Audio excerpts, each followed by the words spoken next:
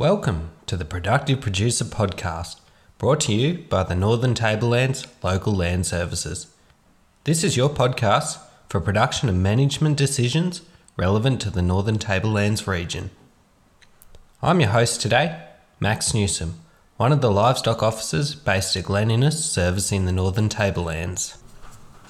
The weather trial has a long history and strong community support, and I look forward to bringing you today's conversation where I sat down and interviewed current participants John Chappell and Anthony Uren.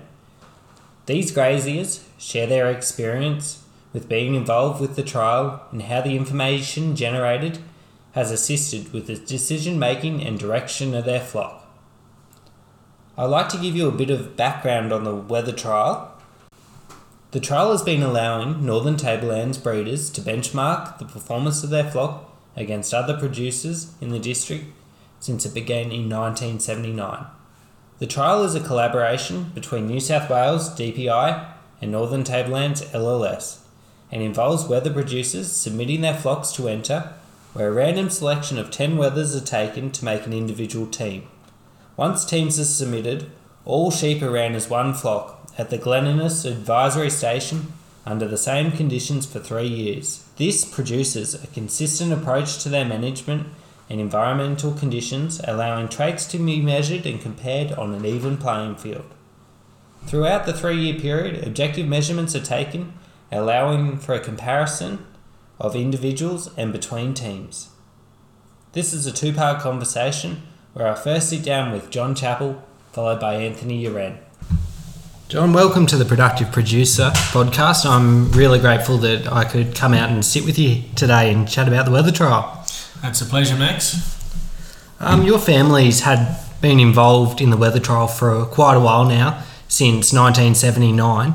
Can you tell us about the initial connection with your father, Robert, who was a big driver of the weather trial, and what made him want to get involved from what you can remember?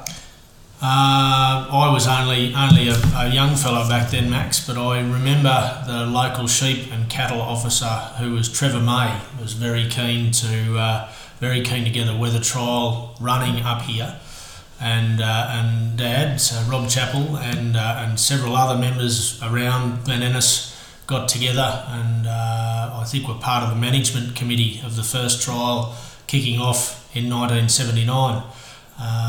So look, Dad has always been keen, or had always been very keen to be involved in anything that gives you an opportunity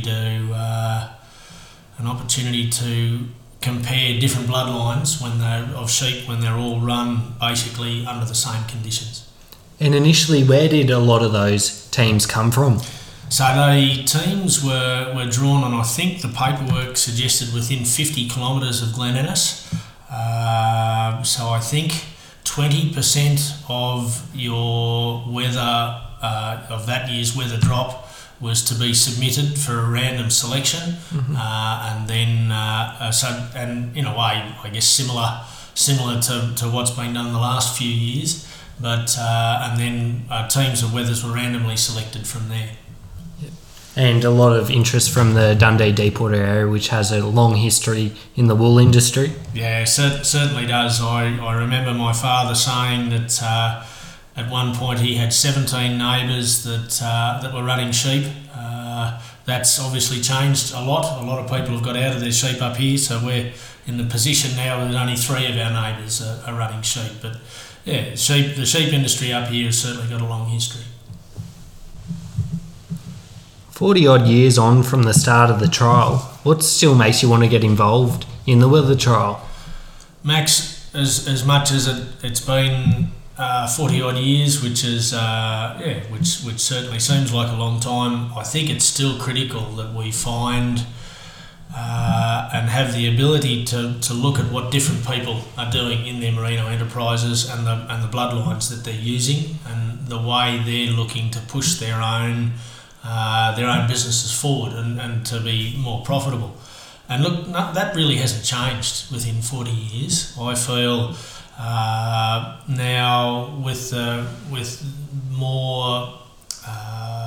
more technology around ways of selecting better animals, whether that be estimated breeding values for sheep, or ASBVs, or DNA testing, or whatever it is, I think there's a great opportunity to proof what you're doing and to see what other people are doing in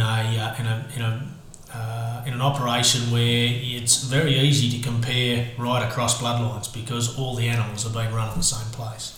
And technology is definitely playing a factor in that and allowing you to more accurately select through this. Look, I feel it is. We are using RFID tags in all of our sheep now, trying to put a little bit more selection pressure. The last couple of years it's been pretty tough to do anything other than keep a minimum number of ewe lambs.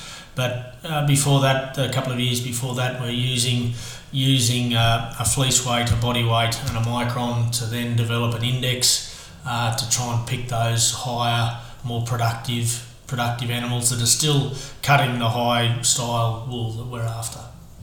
While we're on that topic, can you tell us a little bit more about your operation here at Dundee? Certainly, we're running about 2,000 merino ewes with another 500 to 600 lambs coming through each year. We've been on a combination of Westvale and Crestbrook bloodline for the last 20 years, predominantly Westvale.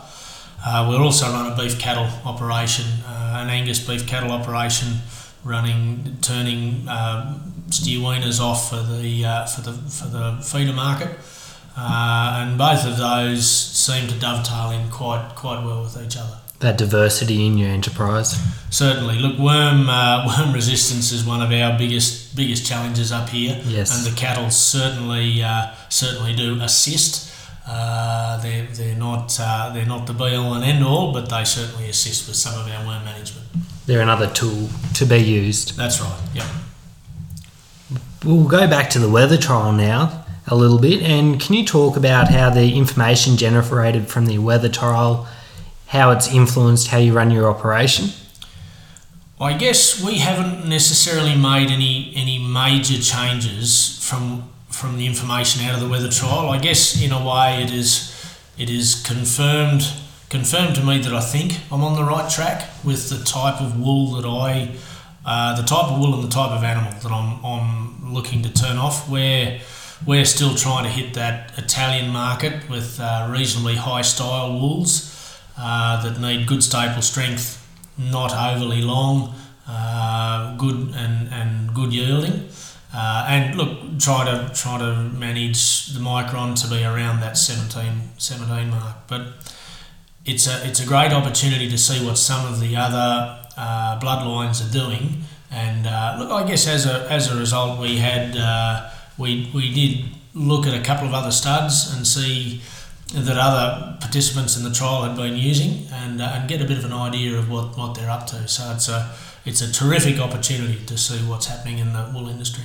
Yeah, definitely. Last year was my first year being involved in the weather trial, and just going to the weather trial, sharing there and helping run that with Brent, and the atmosphere that was generated there and the interest everyone was showing in the different breeds and the different data that was generated was really impressive to see how they were going about using this information to help make decisions in their operations. Look, certainly, and look, the gathering, and as much as we would normally have an end of trial gathering or an end of year gathering, which is not been able to go ahead through the drought and COVID-19, but the great opportunity to gather with other like-minded people who are still in wool, and that I don't think that can be underestimated either. It's a great venue to talk about what you're up to, talk about some of the problems or challenges, and also have a look at some of the technology. I know the DPI have had auto drafters out there and have also using the RFID technology, and it's a really good way of getting a bit of an idea of whether that's going to work for us. And then how we can potentially collect that data and I guess most importantly how we're going to use it. John, would you like to talk about now how in your operation how you find the balance between individual body weight and highest wool value in dollars per DSE? I guess for us, most of the selection we're doing early on is in our ewe lambs. So I'm looking when we're collecting the data on our ewe lambs is looking at a body weight, a fleece weight, and a micron, and we're looking to try and incorporate a style score in that as well. But to use that as a baseline selection tool, once we've already been through and tossed out the animals that we feel are, or not necessarily tossed out, but culled the animals that are not up to standard, it just provides another layer of selection for us. I guess I know it might have caused a little bit of controversy in the weather trial that the results are put between highest wool value and also dollars per DSC, but I think it's quite interesting to see the best performing animals, but then rating that to the weight of that animal, or how big that animal is going to be. So let's say a ewe is going to be 70 or 80 kilos. Well, she's going to take a lot more feeding than a ewe at 55. So I don't know whether I'm utilising that information at the moment. It's probably more critical for me that they cut enough wool and they have a lamb every year. But I think it's very interesting to see the results of the weather trial put in a couple of different forms. Yeah, I do enjoy seeing the data across multiple different forms as somebody who's data driven. In your opinion, where do you see the weather trial moving forward in the coming years? If we could continue the trial on a rolling basis, I think there would be a lot of value for the merino producers in the northern tablelands. I'd love to see some of these newer technologies, and I think one of them is in relation to a flock DNA profile, and getting a bit of a baseline from a blood test of I think up to 10 animals of where you sit within the Australian sheep EBV values. I'd love to see that incorporated in, if on the next intake, or even the sheep that are in at the moment, if we could potentially get the company that's running that to sponsor some of those. It'll be a great opportunity to see what the EBV figures and what the flock figures are saying compared to what the actual data collected, whether those two marry up. Look, I think also that it's absolutely critical that the weather trial stays and is continued to be run at the DPI in Glen Innes. It's such a marvellous resource out there, and sheep are still important up in our area, and I think it must be run by someone independent. And with the constraints that we have around biosecurity, I think the days of weather trials being run on private properties are, unless they're just someone doing a progeny trial, you'll never get the information that you can provide from a weather trial being run somewhere independent. And I think it's critical that the DPI continue to run them at the Ag Research Station in Glen Innes. It's great to see that community buy-in though, and the atmosphere at the research station there. It's marvellous. Whether I know I think Brent mentioned it could have been last year, there was in excess of 40 people through the shed on the day, and not everybody had teams in. But then it's a great opportunity to discuss and to catch up with mates and people who are interested in wool. But then also the report that's generated is it's really, if you're a sheepaholic, it's really good. It's really good reading on a good even comparison across bloodlines. So yeah, very interesting. It is interesting, and it will be interesting to see how the results turn out after this year's shearing, and how those changes in those placings in those teams moving forward after year two, post a bit of feed in the paddock. Yes, it's. I think we're all enjoying Max pushing the feed bin off the back of the ute and just having the sheep back into grass. it's I know we're generating a lot of vegetable matter in our wool as we speak. The ewes are loading up with grass seed, but still, seed in the wool is it's the happy price to pay for having feed in the paddock. That's right. That pushing the bin off and putting on a fence of your pliers and your roller wire. Yes, that's right. That's right. Well, John, I really do appreciate you coming on the podcast today, and thank you very much for your time. Pleasure, Max. All the best. Thank you. Anthony, welcome to the Productive Producer podcast. Thank you for coming along today. Thank you. My pleasure. I'm keen to have a conversation with you today about your involvement with the weather trial and get your thoughts on it. We might start. Can you just tell us a little bit about your operation at Congai? So thanks, Max. Thanks for the invitation. So Congai is 25,000 acres at Woolbrook, family-owned operation. It's been in the Field family for nearly going on 80 odd years. So we're a purely commercial operation, joining 16,500 fine wool merino ewes. We run a crossbred beef herd and also a ram multiplier. We're breeding just rams for our own use. Cool. I'll be interested to get your take on your ram selection in a little bit, but first, can you just talk to us a little bit about the weather trial and why you got involved and what it means for you and the operation at Congai Station? So I guess as wool growers, we're always highly devoted to our flocks. We think we do a good job. We get involved in the day-to-day. While a business may be profitable, I think it's very important that you benchmark or check how your flock's performing against others within your area. So I think it's important for us as growers to step outside our comfort zone, put our genetics, put our animals out there to see how they're performing against others. There's always something we can do better.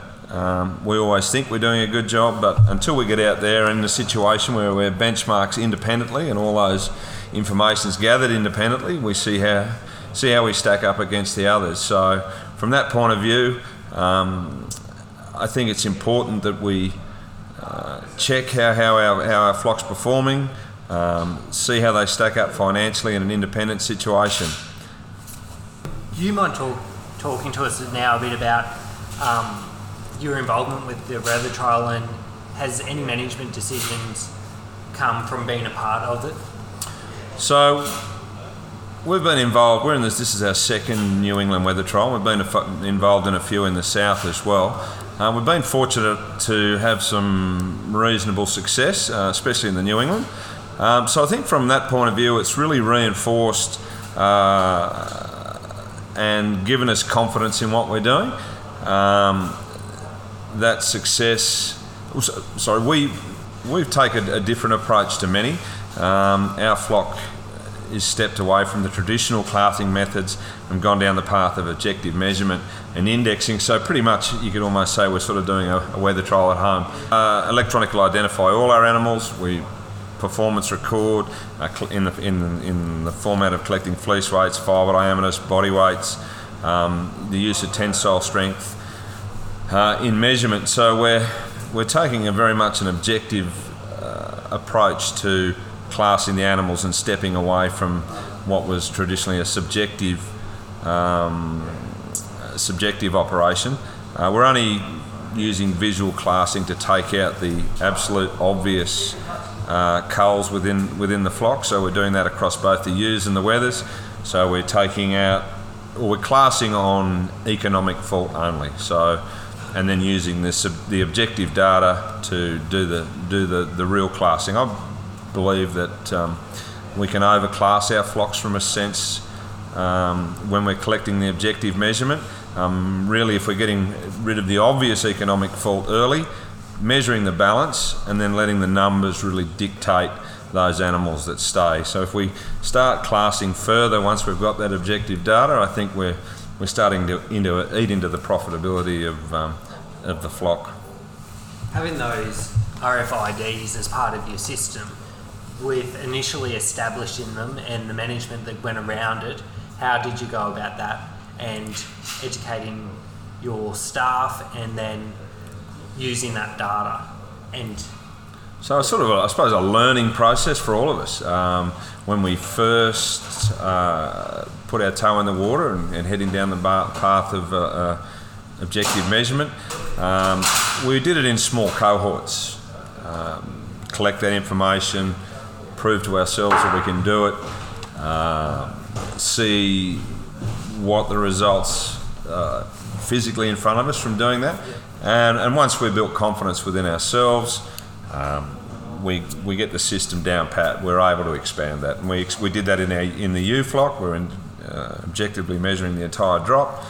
We could see the benefits of doing that in the progress we were making in production and profitability within the U-flock, and we built great confidence in that it enabled us to go into even doing it with the weather flock and making truly objective decisions based around an index that drives profit. Anthony, you mentioned earlier that you guys are breeding your own rams for your operation there. Would you mind talking about the impact? What impact does ram selection have, and what are some of the traits that you're chasing within your flock at the moment? So yeah, when we first started, the flock is relatively young. It's only 22 or 3 years old. We started basically from scratch, with the vision in mind to grow that out to this basically the size we're at now, sort of 16,500, 17,000 ewes, and to find enough rams every year to fill our replacements was going to be, one, difficult to do, and two, probably cost prohibitive at the end of the day to get the rams at the genetic standard that we were looking for. So we went down the path of breeding our own rams, and that's developed over time. We're members of Sheep Genetics Australia, so we benchmark our ram breeding operation against that all the time. We're getting ASBVs and we're reporting and using that as part of our selection process.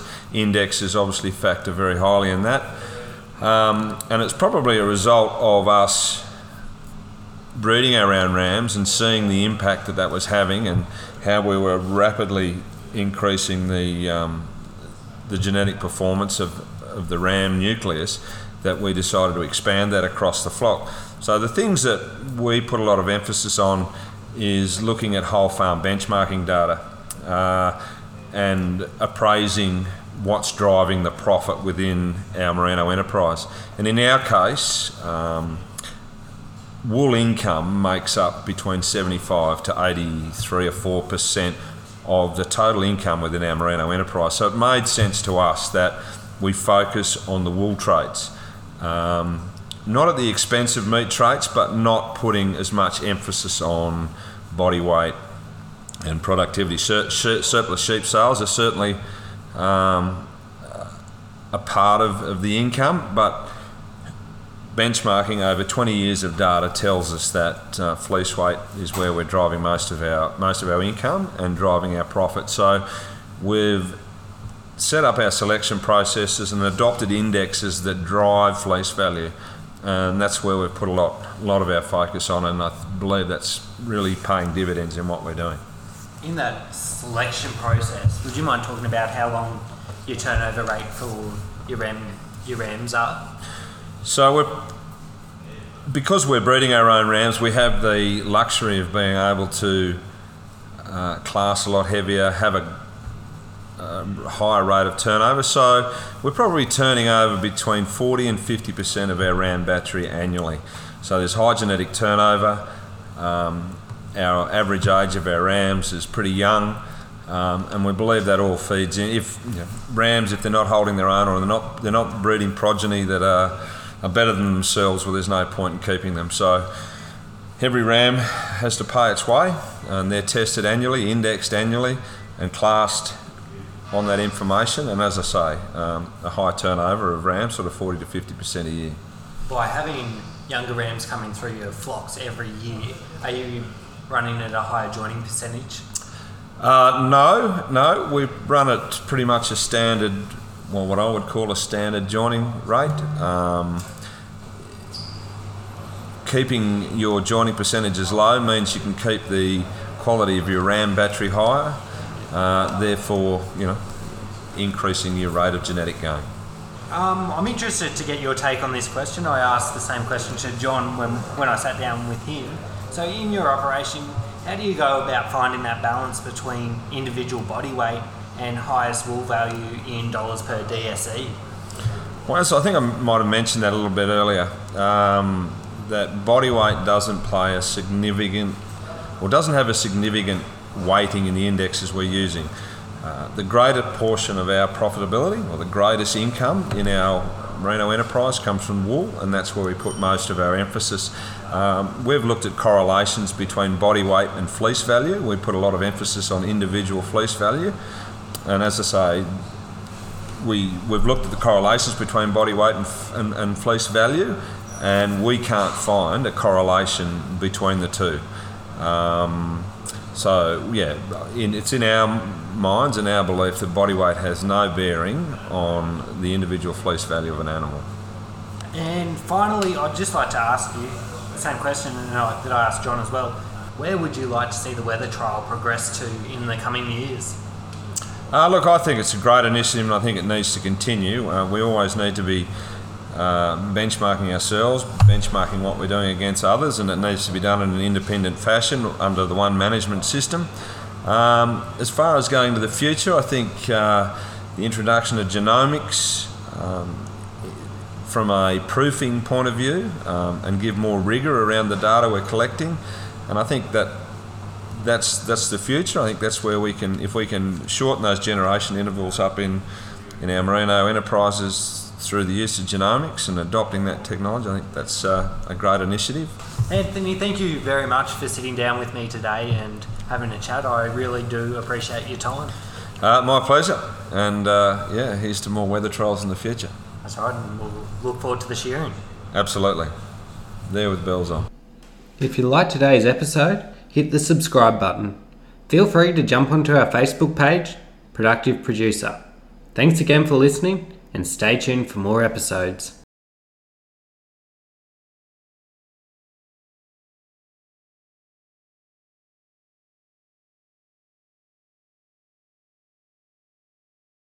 Please note the disclaimer in the show notes, as some of the issues and content discussed on this podcast may not be applicable to every farm enterprise, and guests and hosts within this podcast are not liable.